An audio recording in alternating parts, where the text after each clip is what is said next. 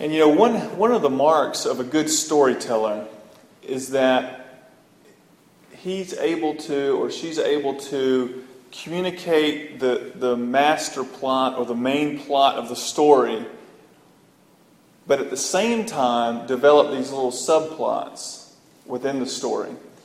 And as they develop these subplots in the story, they actually point you to the greater story and the main story. And then as you see all of this unfold, as you read through the story or you participate in the story, and you see it unfold, the genius and the beauty and the creativity and the greatness of the author is known. And tonight, in this passage, in Acts 9, we're going to see a story within a story. We're going to see the great story of what God's doing, and then we're going to see the story within the story about what God's doing in the life of individuals in order to point them to the greater story. So that's what we're going to be talking about tonight. And before we dive into Acts 9 there, I want to ask this question to you and to me. How is God putting His great story of redemption on display in your life? I just asked myself that question. How is God putting on display to the world what He's been doing all along, and that is bringing people to Himself, reconciling people to Himself? How is He putting that on display in my life, where I live, with the people I'm around? How is He doing that? Well, in this chapter 9, we've seen earlier on that Luke focuses in on the conversion and the transformation of Saul, who will later become Paul. But Saul's life is intersected by the gospel, by who Christ is. He's changed, and we see it in the way he responds to those around him. He goes out and he's telling people about who Jesus is. He's making arguments that Jesus is in fact the Messiah. And he gets all types of different responses, but we see his transformation and his conversion earlier on. And then Luke moves us through chapter 9, and we get to these verses, from verses 32 through 43, and the focus shifts from Saul to Peter. And at first we're going to look at this great story. What is Luke communicating through not only these men, but even in his gospel and now in Acts? What is the greater story that Luke is trying to get across? And then we'll look at the story within the story. The greater story that Luke is trying to get across, we actually see hints of it in chapter 1 of Acts in verse 8, when it says, Jesus is talking to his disciples before he ascends into heaven.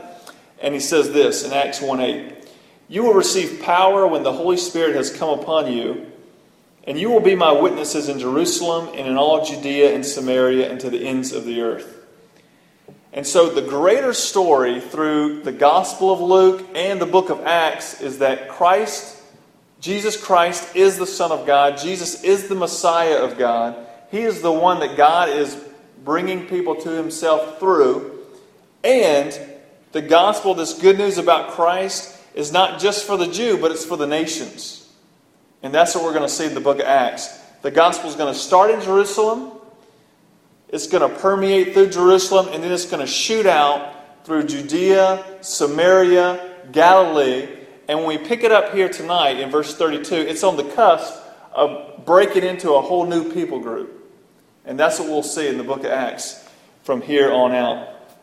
As Luke picks up the character Peter, and then later he'll go back to Paul. But the thrust of it is the forward progress of the gospel going to the nations. That's what Luke is sharing with Theophilus and with us. That the gospel did not remain in Jerusalem. It's not just for the Jew, it's for the world. God is reconciling all men to himself through Jesus Christ. And so this is the greater story, that God is in the business of redeeming people, bringing a family together through Christ, marking out a people for himself who will love him and love other people. That's what he's doing. That's the great story that he's accomplishing and that Luke is referring to here. And these questions I want to ask you kind of go along with that first question, but the first one is, how does God use our stories to tell his greater story? Or is our story just kind of all about us all the time? Or is there some way that we could live our lives in a way that the main character is God? That it points people into a greater story about what God's doing, except for what just we're doing here, right? But it's connecting people to God's greater story. And what would that even look like? What would it look like to live a life that is not about you or not about me, but it's more about what God's doing in the world? Your story would be pointing people to God's greater story. So in essence, it would be the story within the story. Your life being transformed by Christ, transforming others through Christ. And so when we turn our attention to verse 36, when we look at these two instances, the first one, Aeneas, we'll come back to him in just a moment, but I really want to focus in on this second miracle that we see Peter performing on the woman named Tabitha or Dorcas. And so let's pick it up at verse 36. It says, "Now there was in Joppa a disciple named Tabitha, which translated means Dorcas. She was full of good works and acts of charity." Now her name, one's a Hebrew Aramaic name and the other one's a Greek name, but they both mean the same thing. They mean gazelle. So I'm not sure why they named her after a gazelle, but she was. And we've probably all got on the internet at some point or flipped open a book and tried to figure out, what does my name mean?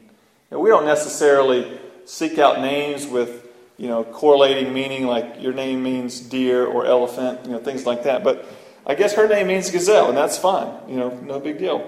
And I'm going to refer to her as Tabitha, simply because Dorcas, I don't know, I just kind of want to laugh every time I say that. So I don't want to, distract us by calling her Dorcas. So we're going to focus on Tabitha. We're going to use that name for her.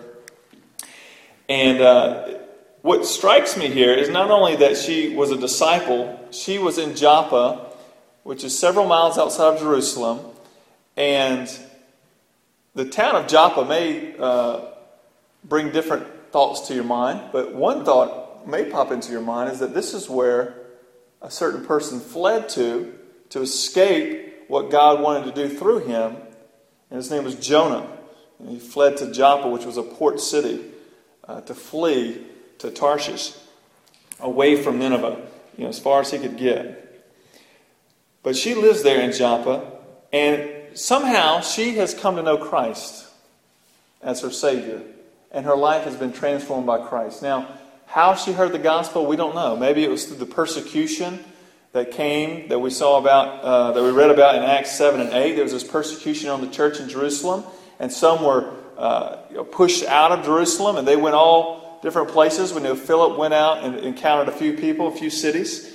And so somehow Tabitha hears the gospel and she responds to Jesus as her Savior. But another thing that strikes me is the next phrase that Luke uses to describe her when he says this. He says, "She was full of good works and acts of charity." Isn't that just refreshing to know that not only was Tabitha someone who embraced Christ by faith, but that if you had to describe her life, it was full of good works and charity. It was the gospel on display all the time. And to be someone who is full of good works and acts of charity, this isn't just occasionally they do something nice for somebody, but this is somebody that is stamped by this. This characterizes her life. She is a person who is characterized by good works and acts of charity.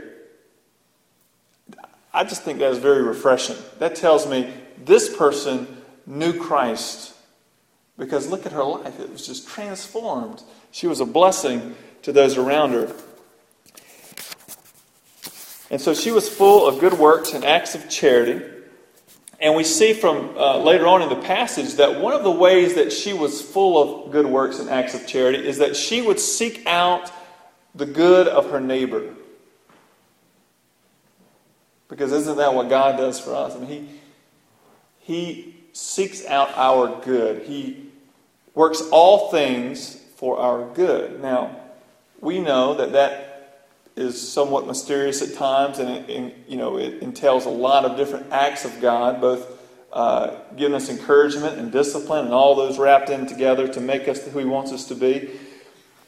But it says later in this passage that one of the things that she did was to make tunics and other garments for the widows in her community.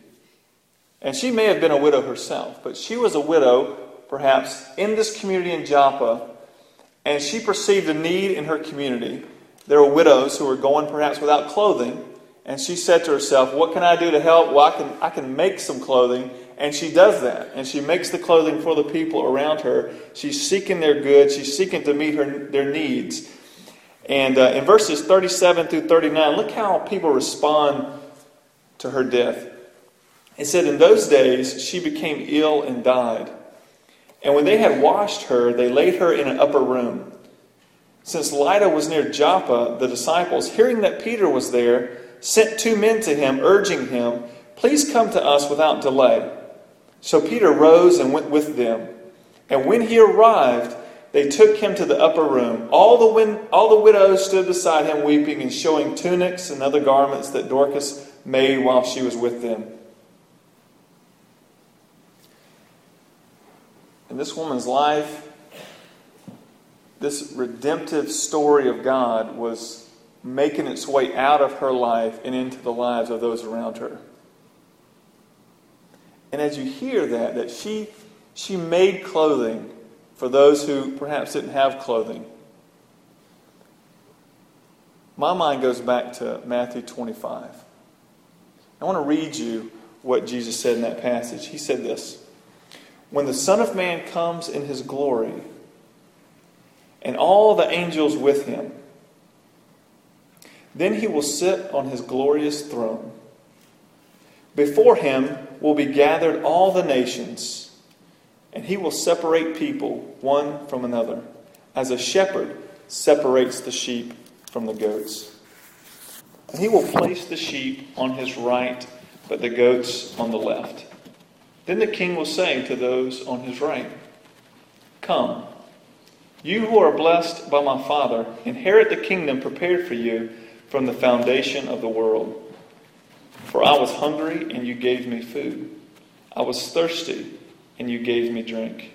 I was a stranger, and you welcomed me. I was naked, and you clothed me. I was sick, and you visited me. I was in prison, and you came to me. See, Tabitha, as well as these people that are mentioned in this passage that Jesus will announce come into the kingdom on that day, both groups of people experienced the grace of God. And because of that, they were able to demonstrate the grace of God. They experienced it. They felt it. They sensed it. They understood it. And then they made it known. And the way Tabitha did it was by making clothing for the widows. And I'm sure she did other things as well, but specifically we know she did that. These people, Tabitha especially, that we see here in this passage, they were able to demonstrate grace because they've experienced grace. They were able to show and to demonstrate love because they have been loved by God in Christ. They were able to demonstrate mercy because they were recipients of mercy. You cannot give away what you do not have. You will never live a life characterized by good works and acts of charity, by grace, love, and mercy, if you've never tasted of those virtues and those things. You cannot give away what you do not have.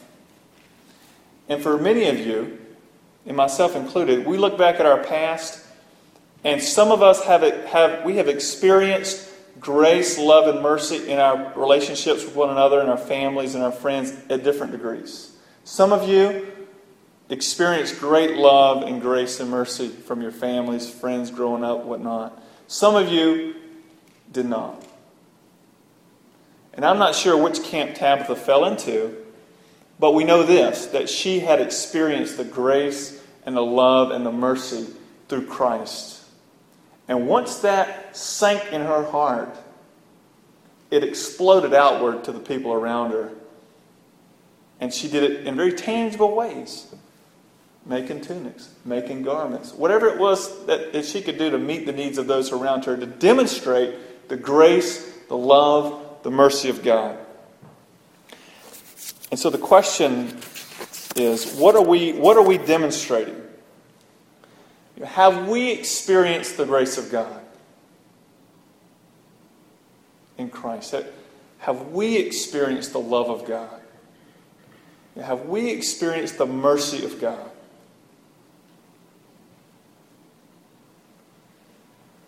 Because we can't give away what we don't have. We are a vessel. We are a conduit. And unless we're tapped into the one in whom all love, grace, mercy reside, how are we going to demonstrate that to other people in a way that doesn't put the spotlight on us, but puts the spotlight on the author of the great story of redemption? And what I found, and I'm sure what you find as well, as we grow in our understanding and as we reflect more and more on what Christ has done for us, and that begins to just sink into our soul more and more, we can't help but be like Tabitha. We can't help but demonstrate and let the grace and the love and the mercy flow. You can't help it. You can't hold it in. When Tabitha died, it left a void in the community. As you read that, you sense that.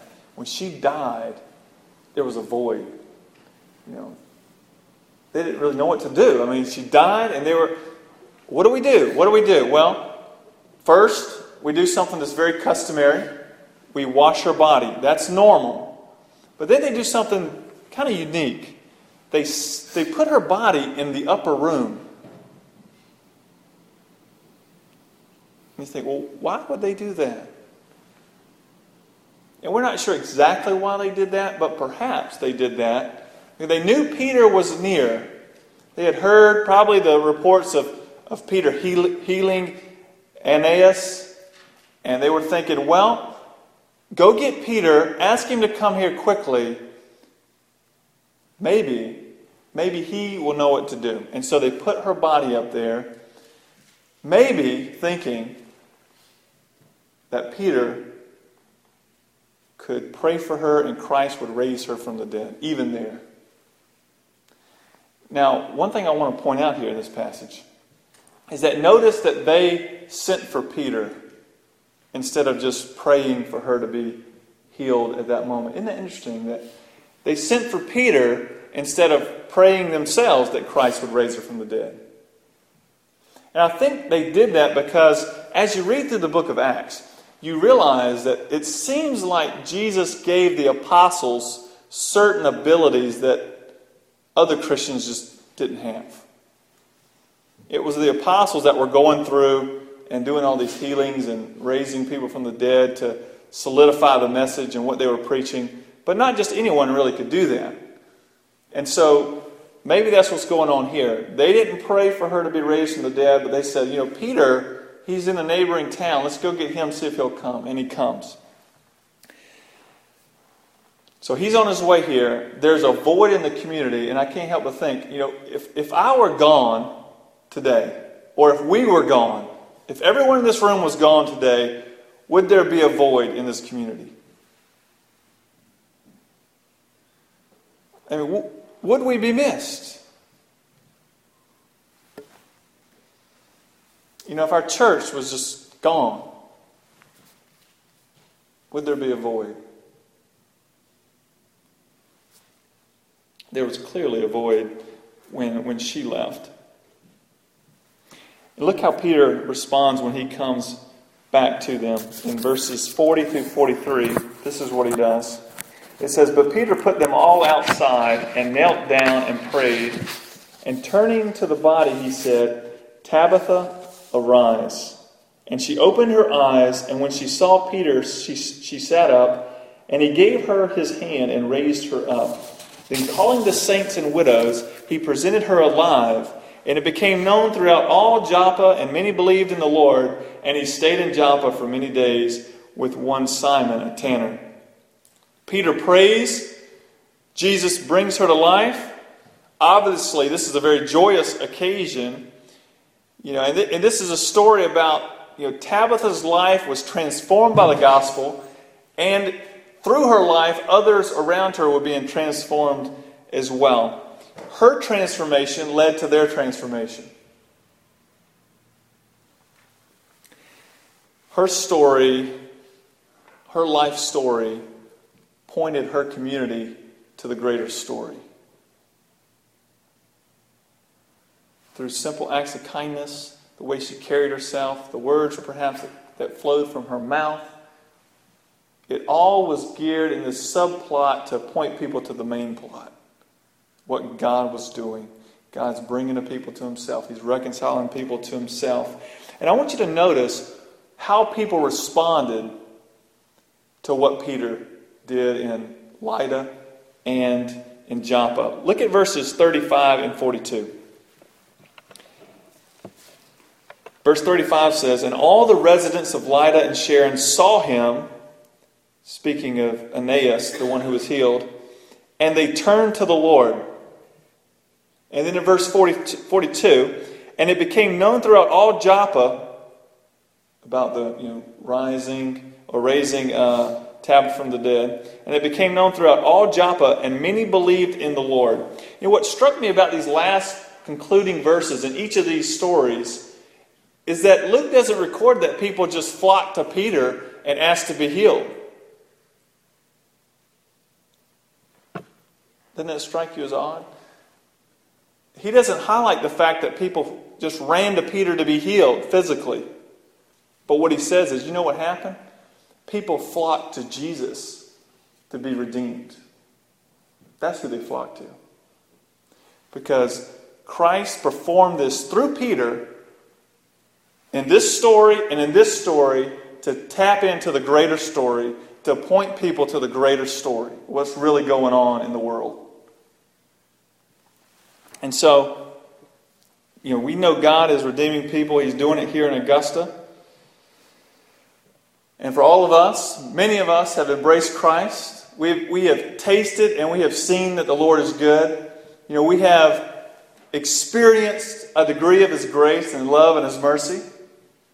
Maybe not everyone. And if you haven't, if you're still trying to build your life apart from God, I encourage you to turn to Christ. Because that is where love, grace, mercy, forgiveness, life, that's where it's found. And so turn to Christ. And I want you to think about this as we conclude tonight. I want you just to reflect on your own story.